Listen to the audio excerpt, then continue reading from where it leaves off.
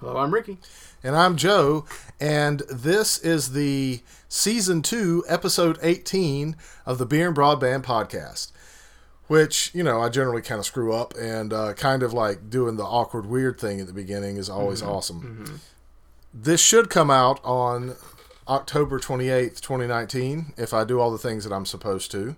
And that's kind of close to spoopy season, or spoopy day, very close to Halloween. So wife is going to make me watch a scary movie tonight. Yeah, should be fun. No, that's awesome. It won't be.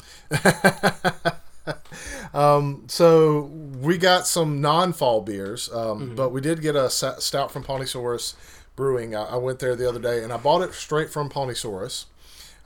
So it says handcrafted and canned by Ponysaurus Brewing. It's in Durham, North Carolina. To be drinking. Love their cans because they're so simple. So what it says on the back is, this is an easy drinking dry stout with notes of espresso, chocolate, and burnt toffee. Sounds delicious, but how is it dry? And isn't beer wet? Yes, but this beer is dry. It's liquid, yes, dry liquid. You just have to trust us on this one. I can't read today. Let's see. Beer is delicious. Delicious is good. Good is nice. Nice is fun. Fun is exhausting. Exhausting is thirsty. Time for beer. Beer is delicious. Drink about it. And I know they have to have an ABV on here somewhere, which I didn't look up before I started doing this whole thing of reading and whatnot, because I rock like that. I don't actually see an ABV on here. So mystery alcohol content. Yeah, I'll look for the ABV. You start telling me what. Oh, yeah. No, it's 6.2 ABV. Okay, yeah. I mean, it's pretty good. I'll admit it is dry. There's not a lot of sweetness to it, and that does give it a little bit of like a bittery sour taste, like at the end. But man, the coffee really comes through. I mean, that espresso is stronger in this than I think some of the coffee stouts we've actually had. Yeah. Like ones that are bragging about that there's supposed to be a coffee flavor. Not as strong as this one. But it's not in a bad way. Like that's pretty good. One thing I can say about Ponysaurus is that they always kind of hit their flavors. Mm-hmm. They don't always make my favorite beers. But they make some good ones. And this is probably one of my more favorite ones. Yeah. I haven't had this one before. This is a nice stout, though. It really is. It from the can, it has some nice toffee notes. I definitely get all the coffee. It's got the bitterness. I don't really... Well, let me try it again. I'm not sure about the chocolate.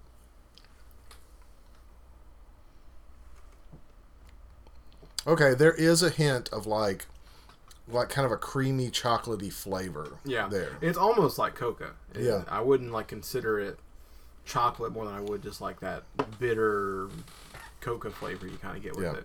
Which is still, it's good. It balances it out well. This is actually really nice. Yeah. I guess I don't really have anything bad to say about it. I always try and critique one thing. It's like, oh, they could do this a little bit better. But this is super well crafted. Yeah, definitely. Not a bad thing at all. Mm-hmm. Definitely something, if you like stouts and you can get Ponysaurus in your area, definitely get this beer. It's totally worth it. That said, I'll let you talk about the French toast. Yeah. Not French toast, the Yeah Toast. So we got Gizmo's Brewworks. Yeah, toast. French toast. It's a brown ale. I'll admit, if you didn't get the reference, I didn't either until right before this podcast because Joe showed me the video.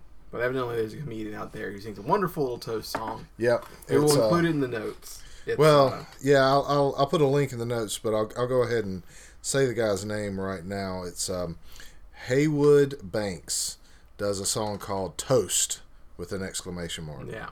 It's pretty good. You should watch it. But this one here is French Toast Brown. It is the most important meal of the day. While a beer for breakfast may be frowned upon by some, a breakfast beer is another story. Its ability to awaken the palate for the day ahead or night is unmatched. This brown ale is far from typical. Its body is light but bready. Notes of maple syrup and sweet sugars meld with cinnamon and vanilla, creating an irresistible aroma and flavor. One sip and we think you'll agree, yeah, toast. 5.8%. Yep. So it's was a whim buy, kind of a surprise that my wife got for me, and I like. So there's another beer that's by Wicked Weed, that's a French toast stout, and so she got this to kind of, as she thought I'd like it, basically, which I do. It's not my favorite beer.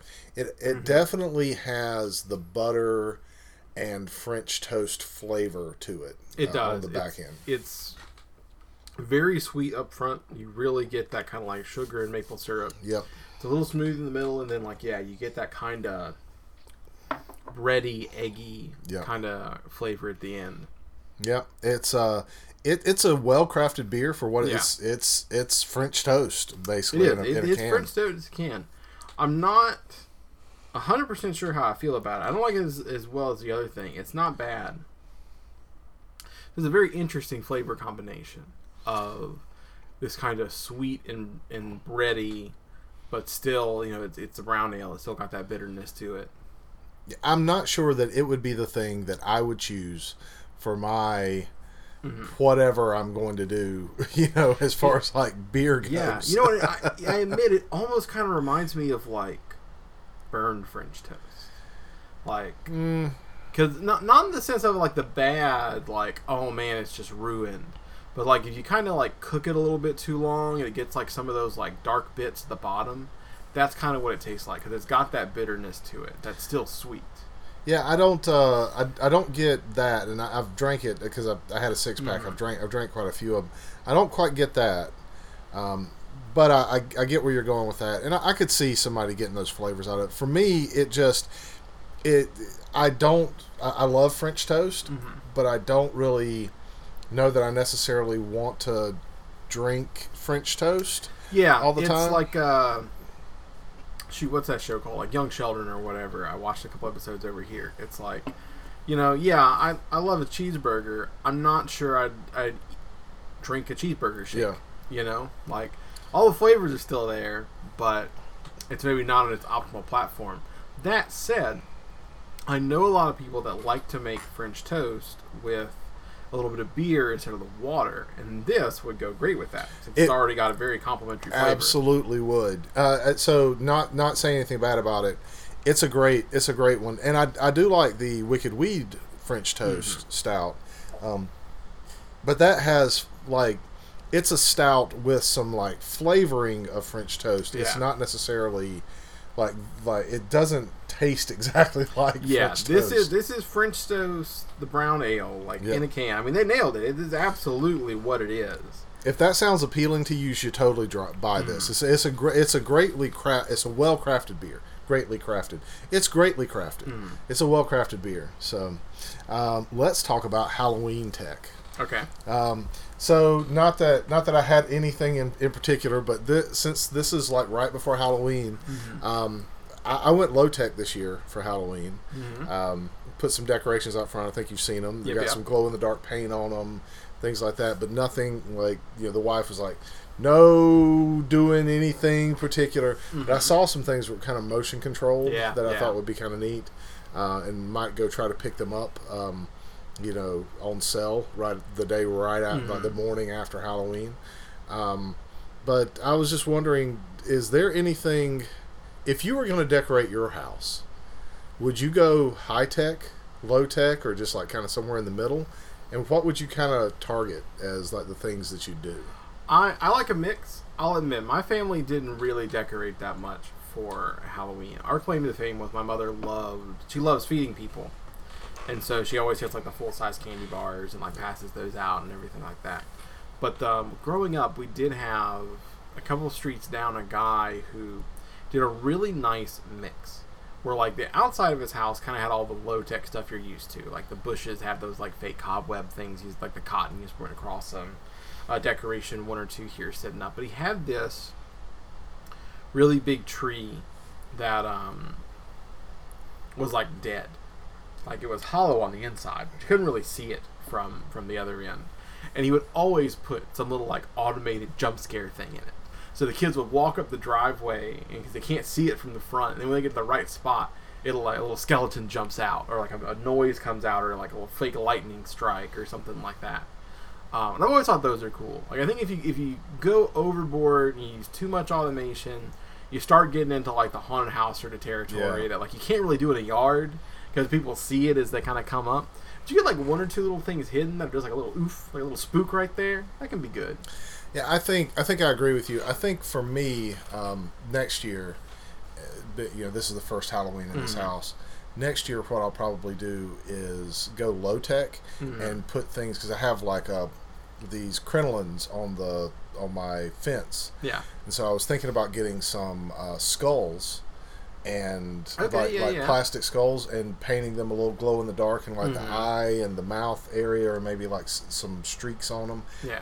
Bloodying them up a little bit, dirtying them up, and then putting them on all the crinolines like their heads on a pike. Around like kind of the front of the house, and like maybe hanging some stuff like off my garage door that makes it like cobwebby and things like that. Getting but the thing that I was thinking about doing with the tech is getting a motion sensor set of skulls. There's like a stack of skulls I saw at a store that they're like $30, and they'll talk to you. They'll make like sounds ooh, and stuff like that, and then have like a show of like bats or something fluttering that are on a motion sensor that'll like go off the house or on the garage door or something. Something that'll be fun for kind of kids and trick-or-treaters. Because there are, I live in a neighborhood where there's supposed to be some trick-or-treaters, and I definitely see some little kids around, and so we've got everything ready for that. Yeah. This year we just put like a couple hay bales, like small hay bales at the front door.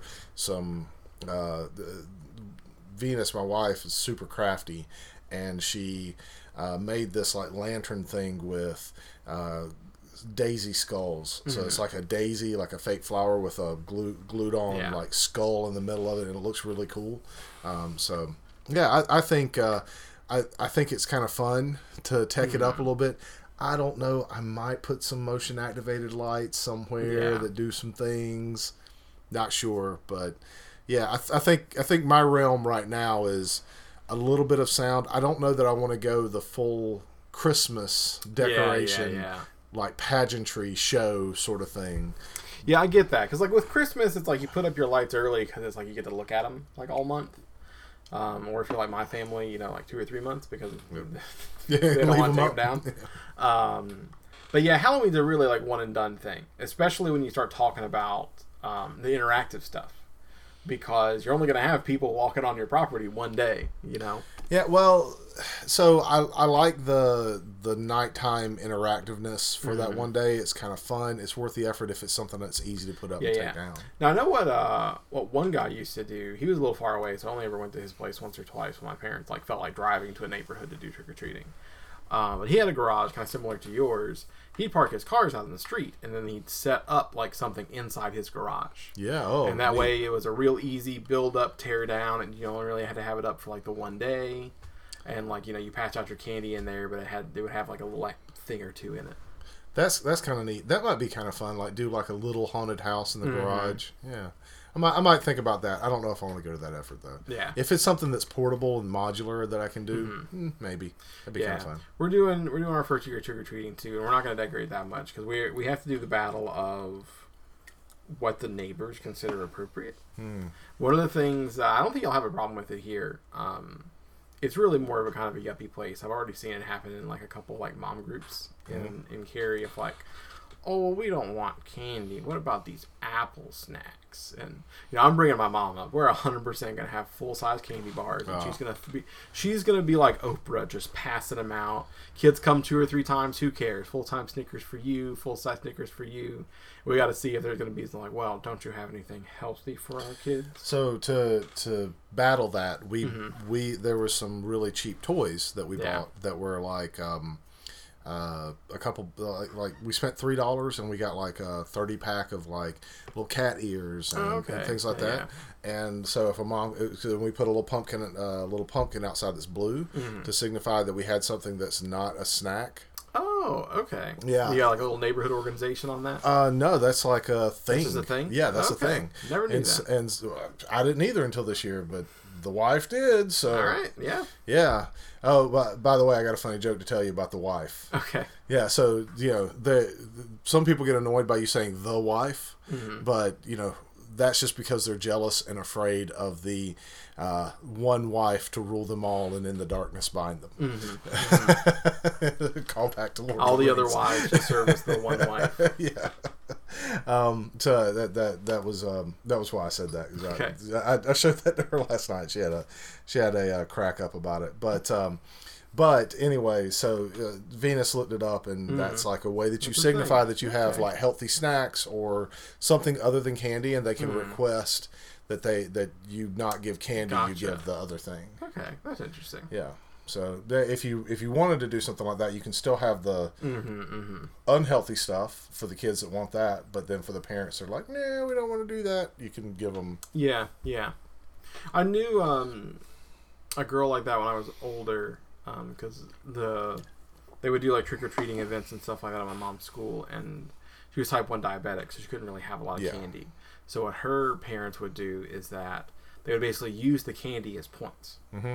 So they had like a little toy shop that she could like shop at with her candy afterwards to get things like that. That's pretty neat. So yeah, so I guess there's two ways to address it. I guess if there's a known like signaling system, you take them to just the places they won't get candy, or you kind of let them trade in their candy for something else.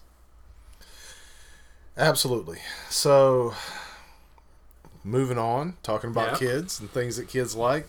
So you know what Sony's View thing is, right? Yeah, they've got their own little streaming thing going on. Yeah, so you can stream games to remotely, and they've had that for a while. Like it's big news now that Google's doing it, and Microsoft's talking about doing it, and had to throw in the words for the Microsoft. But it's a big deal now that other companies are talking about doing it, and people are getting on the hype train for Google. Which, being a network engineer, I absolutely know there's no such thing as negative latency. Yeah, that is just complete marketing speak. It's false. But they can say whatever they want to. They can do predictive AI to help you to automatically play the game for you to overcome latency issues. Yeah. But you can't have something that surpasses the laws of physics. Yeah. Latency is a measure of... Yeah, all they can do is their best to predict, which for a single-player game probably works okay. For a multiplayer game, probably not so much. Yeah, maybe. Especially the more complicated ones. So, that said, they're thinking about selling it possibly. And if they sell it and somebody tanks it, or, what about all those games or things that people bought on View that they had? Now, I don't know if that'll end up happening. So I'm not saying that Sony's gonna sell View, but to me, and this is why I wanted to talk about this, because we've talked about streaming platforms and pay to be able to access apps and stuff like that. To me, this is the epitome of software as a service for the consumer. It takes away all the consumer rights and abilities to use the things that they've paid for an extended amount of time past what or in ways that are different than what the people that made that thing originally intended. Yeah, it does open up a lot of questions, because you're right. What if they sell it? Are their games going to be honored if they're not? What if they tank? And companies try and get around that. I think of the Disney streaming service that's coming out. They've said, oh, well, if you buy something from us and then we take it off the store, it'll still be available to you through our streaming service. But then that's the asterisk, right? Through the streaming service. Right, exactly. So what if the streaming service goes under? Are you going to mail me copies of the physical DVDs? Yeah. Probably not. They're just going to go away. And yeah, it's really up there with the way like software goes nowadays. I mean, a product can last for 15 years. It can last for 15 months. Maybe not even that long. I think about my wife used to play this like Sailor Moon like mobile game, and it was really popular with like a core set of people. And they spent all the money on it, and they played all the games, they got all the high scores, and the game just went under. And it's like, okay, well now it's just gone. There is no, well, I'll just play it on my own. It's gone now because it was an app on the App Store. To a certain degree, I understand that. Like, I've spent a ton of money on like World of Warcraft. I'm not playing that right now because of my moral objections to Blizzard's actions. Yeah. But the real crux of all that comes down to, if World of Warcraft went away, or they make an iteration of World of Warcraft that makes it completely different than the disc that I bought 10 years ago, I can't just like install that on another computer. That seems like a waste of money to me. Yeah. And it's made it so that if Blizzard ever decides to cancel Diablo 3 or turn off their servers for that, I can't play that game standalone. Yeah. Same thing for some other things. So I really have a problem with the way that we're headed as far as like software. The Office 365 platform. All that other stuff. I still have copies of Microsoft Office that work from 5-6 years ago, 10 years ago. Yeah. I can install them on any machine that'll run 32-bit software. And while I don't necessarily think that I necessarily should use those programs, I still have the right to do it. And that is important to me. But like some old copies of Windows and some old video games have problems with being able to be to reach out to servers to be able to get their activation licenses and things like that.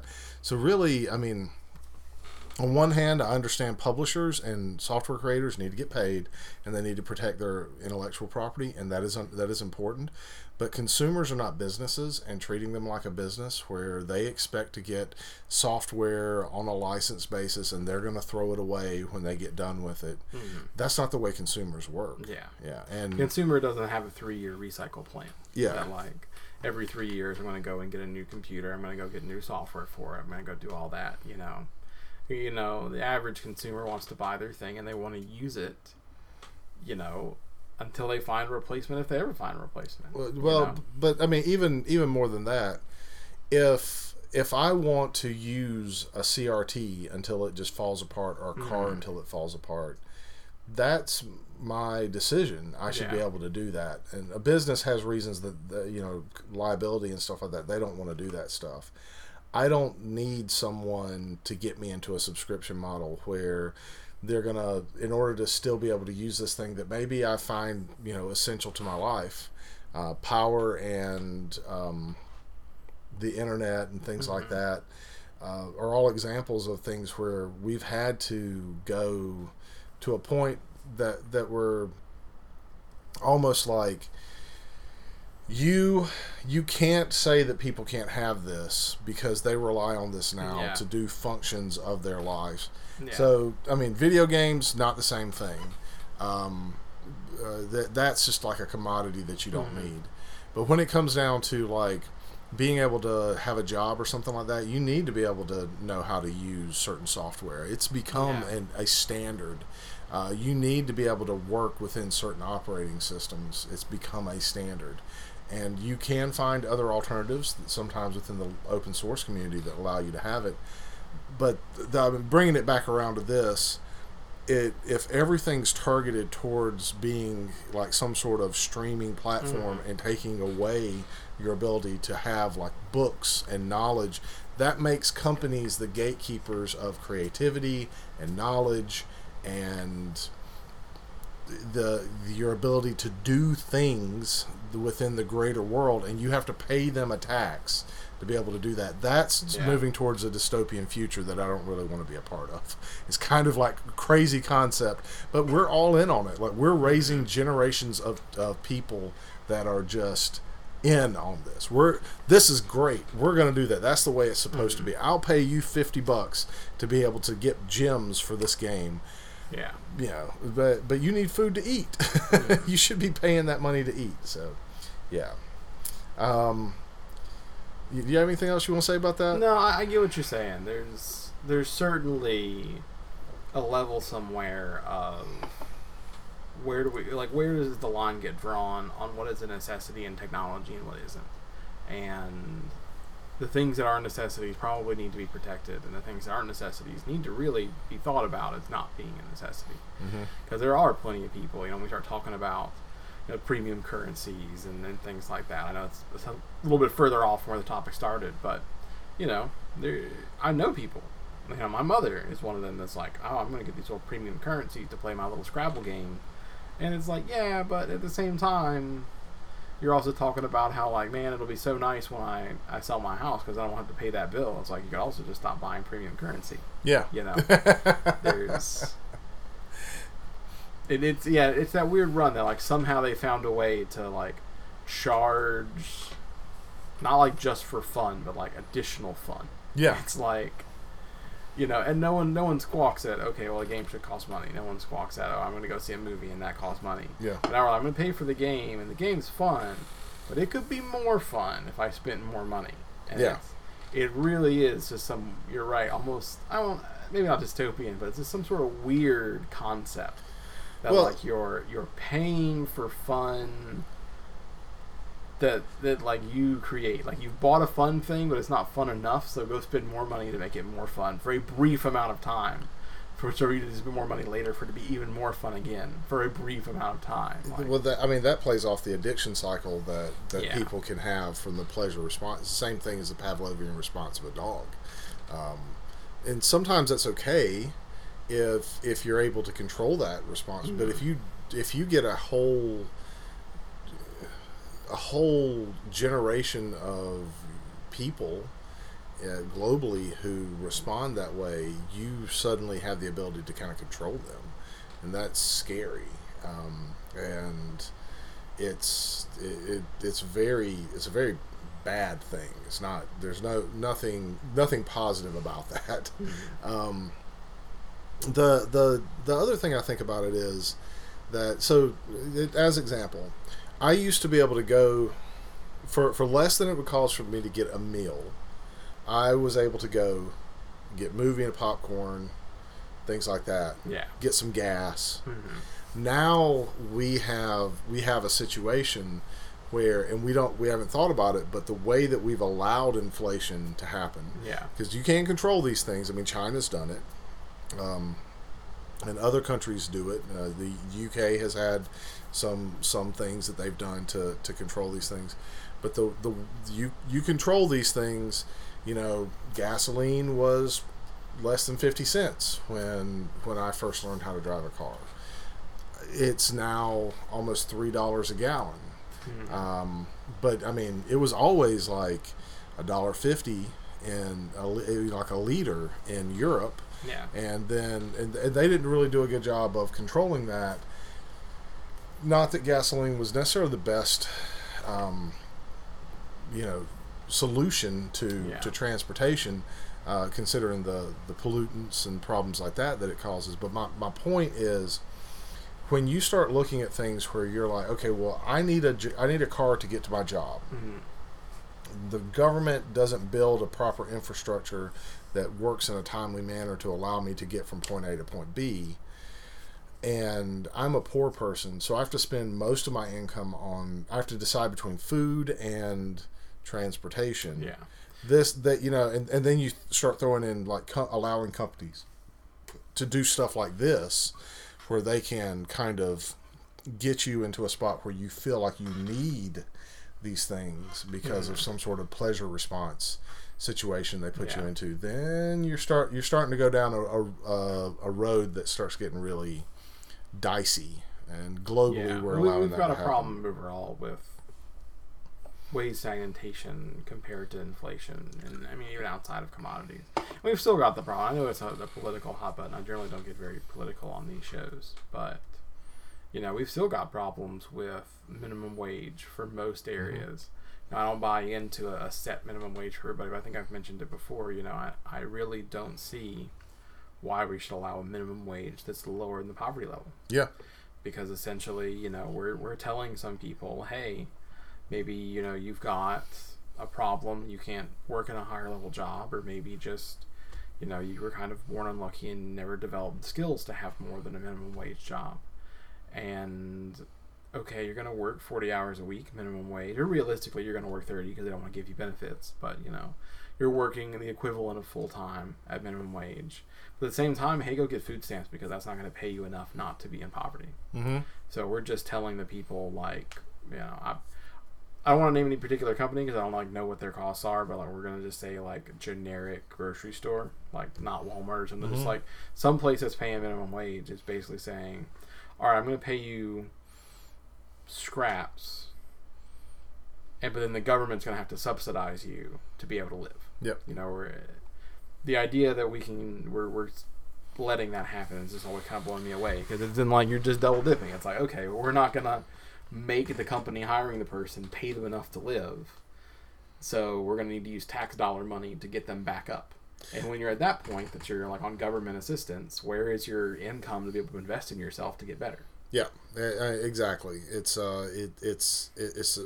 And if we mandate that you have to raise the minimum wage, then the company starts just charging the consumer for it. So you're especially if they provide a necessary thing. So baby food it goes from being $1 a jar to being $3 a jar, and then the people that are fronting the cost of the minimum wage increase is not the company, it's the consumer. And suppose that your employee's pregnant and just had a baby, then your employee's back in the same spot that they were before because they're having to pay an increased amount of cost. Well, there's a lot of economics around that. I'll say that's kind of how I used to think about it until I started reading through and looking at a lot of data and a lot of places that have increased the minimum wage to a reasonable level. That generally hasn't happened. You don't see too much increase in the cost of the product. Now, I think it's maybe not the case for when we start talking about places like New York that are saying, hey, everybody's minimum wage should be $15 or $18. I think I've talked about that before too. That that's great for New York City because that is kind of what you need to live in New York City. That's not so great for rural North Carolina. Yeah. That's a good amount of money for a southern state most of the time. Well, that's exactly what I'm saying. If you talk about across the board, so if we went to the federal minimum wage is what I'm talking about, not state minimum wage. Mm-hmm. If we talk about something like that, someone's going to pay that bill. Yeah, that's true. And it's not gonna be a thing where look, we increased taxes and costs on certain companies. And they, instead of hiring more people or giving that back to their employees, where we'll hire more people to offset this thing that's happening, or they started looking in ways of automating stuff. They're we have to pay our employees more. Okay, let's just have fewer employees. So that's the kind of thing that I'm talking about. Yeah. We don't want to we can't raise prices because consumers won't buy our stuff anymore because it's not necessary. So we get rid of the employees, and then that's an absolute fact of things that have happened. Yeah, absolutely. There's places looking into automation for that, and it'll be interesting to see kind of where that goes. I know they're McDonald's is doing the kiosks and stuff like that, which some people are enjoying and some people aren't. It seems like it's the same way as anywhere else. You got to support your infrastructure. If you're going to swap out for automation for your employees, you really have to have good automation.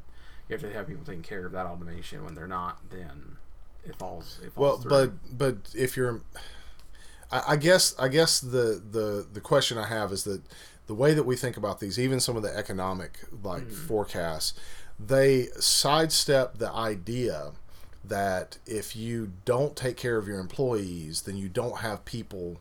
It's something that Henry Ford knew, basically. And we're getting off a little bit on the weeds on this. We went from Sony streaming platform. But if you don't take care of your employees, then your employees can't buy your products. Yeah. Basically is what it comes down to. And if your employees can buy your products, then other people can buy your products.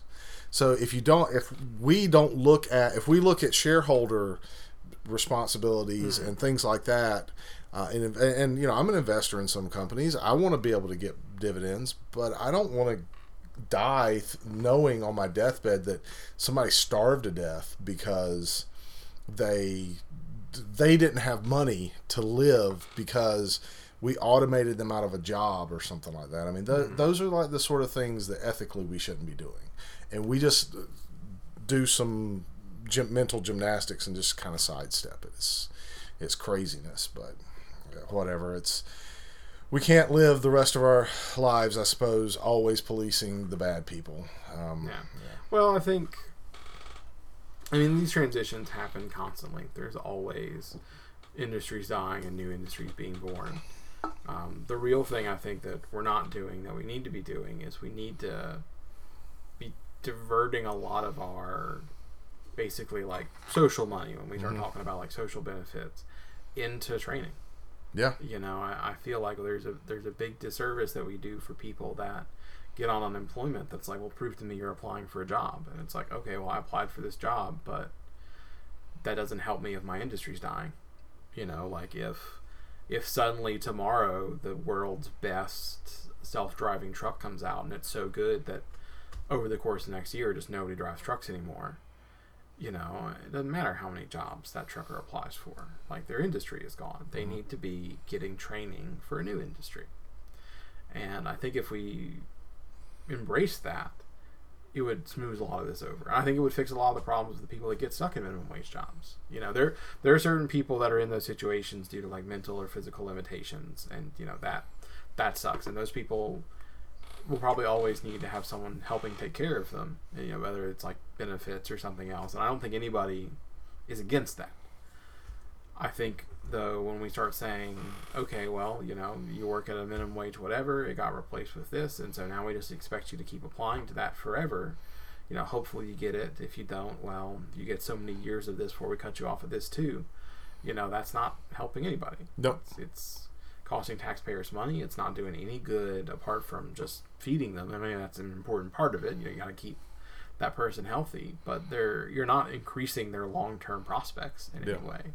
You know, I know we've got stuff like Job Corps, which like they do a good job, but we kind of just need that on a larger scale. Yeah. I mean, we need an ability to retrain people, because that is what sets humans apart from so many other animals, is how quickly we can learn. You know, we've got a good brain capacity. Everybody's capable of learning. I mean, when X dies, we should be ready to say, okay, well, here's Y, Z, and a couple other letters. Yep. Other careers. What are you thinking about? Let's get you trained up. When we start talking about, hey, we've got massive shortages on electricians and almost all of the trades. Yep. You know, why aren't we just taking these people that are that is a completely different thing. There's a whole scam that goes on with journeymen and tradesmen and stuff like that. That for on one hand, there are some reasons that we want to make sure. I mean, like, you don't want your electrician to be like an unskilled, you know, kind of buffoon, but at the same time, there's a lot of stuff there. I think that goes like way off the rails at that point. But so just kind of like bringing us back. The whole reason we started talking about all this stuff, and I apologize for coughing, was that you know, this is how we erode those things. Yeah. We buy into something that's like, oh, this will be the most convenient, greatest thing ever, and we sell our ability to have knowledge and our power over our own faculties and over our own things, and end up having it just kind of taken away and frittered away. And this is an example of how that can happen on something that's not very important. Yeah. An example of how that can happen on something that is kind of important when it comes to your privacy is smart locks and smart cameras. But instead of you buying them and maybe having a server in your house that controls them, or saying, well, you know, I'll whatever with Google, and we've talked about some of the privacy concerns with that stuff, and sometimes it's worth it and sometimes it's not for some people. But when it comes down to it, what if your landlord installed your, like, when you get an apartment or a house, it comes with you know, the Echo built in, or the Nest or Google Home, you know, Mini, whatever they're calling it, you know, this time, or one of the other services. It's built in by the construction company that builds your house, you own it, or your landlord They put in smart locks and security cameras, but they are going to manage it for you, and they manage it. No. Yeah. No, I'm gonna say it right now. Crazy. No. Right. But that is a trend, especially in larger cities, where there are companies that are trying to market to landlords, especially rent-controlled landlords, where they're saying, you want to catch people subletting your stuff, which, I mean, that people shouldn't be doing things wrong. Yeah. So, whatever. But you do want to catch people subletting your stuff. Well, install this smart lock and get the camera, and then you are the person that controls it. So you get the camera feed. You can watch who comes in, and then you can get evidence for whatever you want to present in court when you're trying to evict someone. Yeah. Just no. I mean, I get it. I know why they're doing it. I know New York and other places have crazy, almost like tense relationships between landlords and tenants. It's just awful up there. Yeah. But the idea that I would give someone else the ability to control who enters and leaves my home is insane to me. On top of that, you're giving them, like, if they just get to spy on you. Yeah.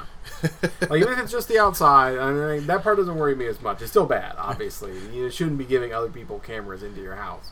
But, like, I'll admit, my home has one of those, like, automatic, like, keypad, like, lock sort of things. So, like, you enter a code in and it lets you in.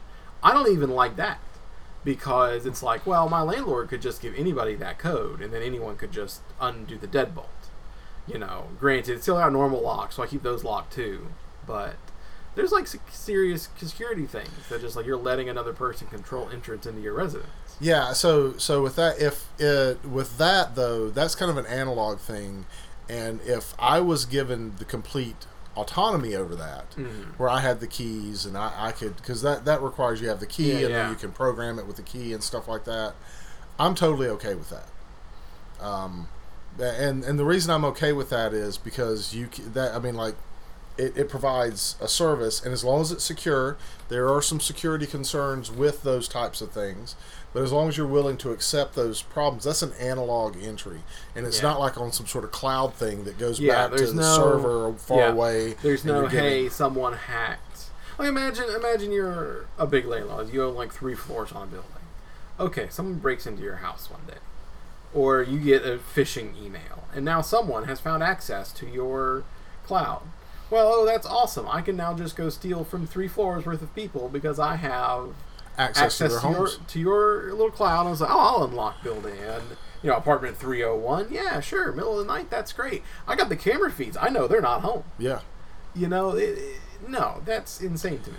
Well, so theft is one negative consequence, but then when you're talking about things like murder and stalking, we're opening up an area here where you're allowing people to have so much more access to security. It's already dangerous enough for certain peoples and areas, whether it's globally or just in the U.S. This just seems like a bad idea. Yeah, I mean, and here's the thing. I don't know how all the different smart locks work. I know yours has, like, a keypad as well. So for at least those, you can let yourself in and out via the keypad. I think about, like, what if I had an apartment in the same building I got an apartment for my mom? Mm-hmm. She's older. She's going to be moving in with us because she needs someone to look after her medically. Let's say, she was supposed to come meet us for lunch. She didn't show up, and it's like 1 o'clock. I better go make sure she's okay. And then Mr. Landlord just says, I don't know who this is. I'm not going to let them in the house. Yeah. And now, like, I can't get to my mother who's maybe having a medical issue. Yeah, exactly. There's very few things, I think, are just super unnegotiable when we start talking about privacy and security for homeowners. Every state has their own, like, castle laws and stuff like that. And, like, well, what's the appropriate response if there's someone hanging out in your yard and they shouldn't be, and and all that's really up for debate. I don't believe controlling the ability of who enters your residence is one of those things that's up for negotiation, with a few key exceptions for, like, law enforcement and stuff like that. Cop needs to get in your house. Cop should be allowed to get in your house. Firefighter, says, "Hey, there's a fire. I'm going to bust down your door." That should be okay. So, I get that. I mean, having been there, you can a cop will get in your house if they want to get in your house. Yeah. Now, if they need to, I should say if they need to, a cop or a firefighter will get in that house. They have the ability and the tools. Yeah, that's what I'm saying. And I'm fine with that. I think that makes 100% sense when we start saying that certain government bodies for your safety should be allowed in because they're for emergency situations. But they don't need access to a smart lock. Well, exactly. That's what I'm getting at. The idea that they wouldn't say, well, but also my landlord should have 100% access. No, that's actually against the law. It is.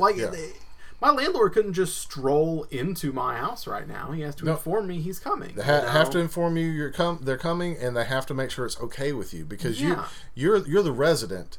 Now, if they wanted to evict you or something like that, they can go through the proper channels and do that, but they can't just go in.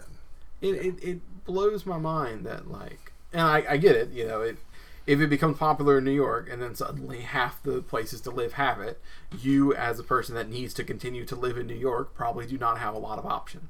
I'm not necessarily blaming the people that are renting, but that just seems crazy to me that would be allowed. I'd just move out of New York if I could. If I lived there, I'd just be no, that's not okay. There's too many ways for this to be abused in such negative ways. I mean, there's not a positive here. What is maybe your positive? We're saying, okay, you as the person that owns the building, maybe someone subletting. Okay, yeah, that sucks. Well, that's against your lease. But that's not against the law. It may be against the law. There are some places that would be against the law, but whether it's against the law or not, what you're saying is for everyone that's not subletting. So let's suppose that 1 out of 5 people sublets. Mm-hmm. For everyone that's not doing an Airbnb, a sublet, or some other variation on that scam, you're punishing 4 people. Yeah. For doing, and you're opening those 4 people up to all sorts of technologically insecure, all sorts of stuff that you can't protect yourself from. Yeah. And you're relying on their ignorance of what you're doing that they believe that you have their best interest at heart. Yeah, well, I'm not sure the renters actually believe they have their best interest at heart. I mean, I can't imagine anyone think that that's really a super okay thing to do. But I guess what really hits me with it is it's if we take the automated, if we take the secrecy out, if we say, okay, instead of this cool little automation that works through the internet, it is the manual equivalent. Your landlord has hired someone to stand outside of your door 24/7 with a video camera, recording everyone that enters and leaves and opening the door for who they feel like should enter. No one would say that's okay. Yeah, absolutely not. And I think I think ultimately this is a bad idea from a privacy standpoint. From we generally we're the last 2 topics we went off in the weeds on rights and ethics and maybe some political stuff.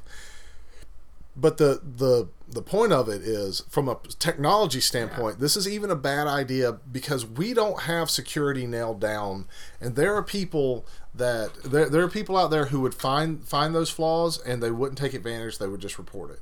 But for the most part, there are also a group of really bad actors with great tools that can just bypass all the security protocols that you'd use for this. Just think about all the time that some X company gets hacked and it's oh, they've got your email address, and it's that's already a huge inconvenience because you get signed up for stuff and they take your email address and they try and find out the password, and then if they find out your password, now they're going to try and log into every bank that exists to see if you have an account there, etc., etc.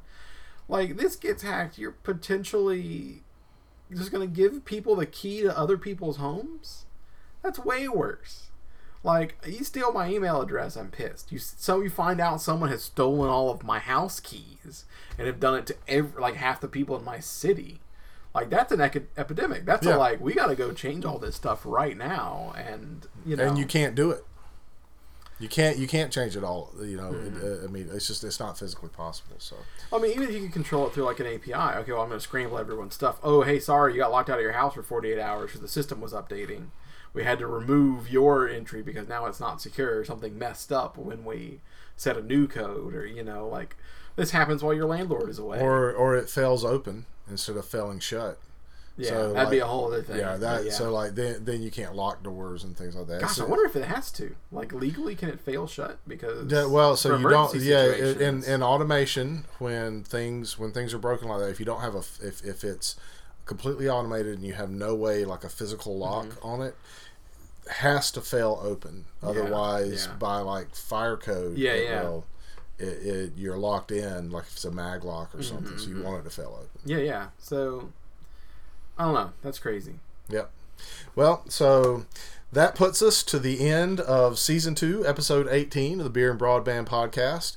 We're glad that you listened to us this time. We'd love for you to listen to us next time. We've got a Twitter where we tweet things occasionally, not too often. We did just do some brew stuff today, so who knows if we'll put some results on there in our new brewing space. We got some new brewing spaces. That's pretty nice. Maybe we'll talk about that in a couple of weeks once we get the cider that we brewed kind of up and going. So stay tuned for that. And maybe next time we won't have as many downer posts on it, because I felt like this was a very downer thing. Otherwise, thanks for listening, and we'll catch you next time.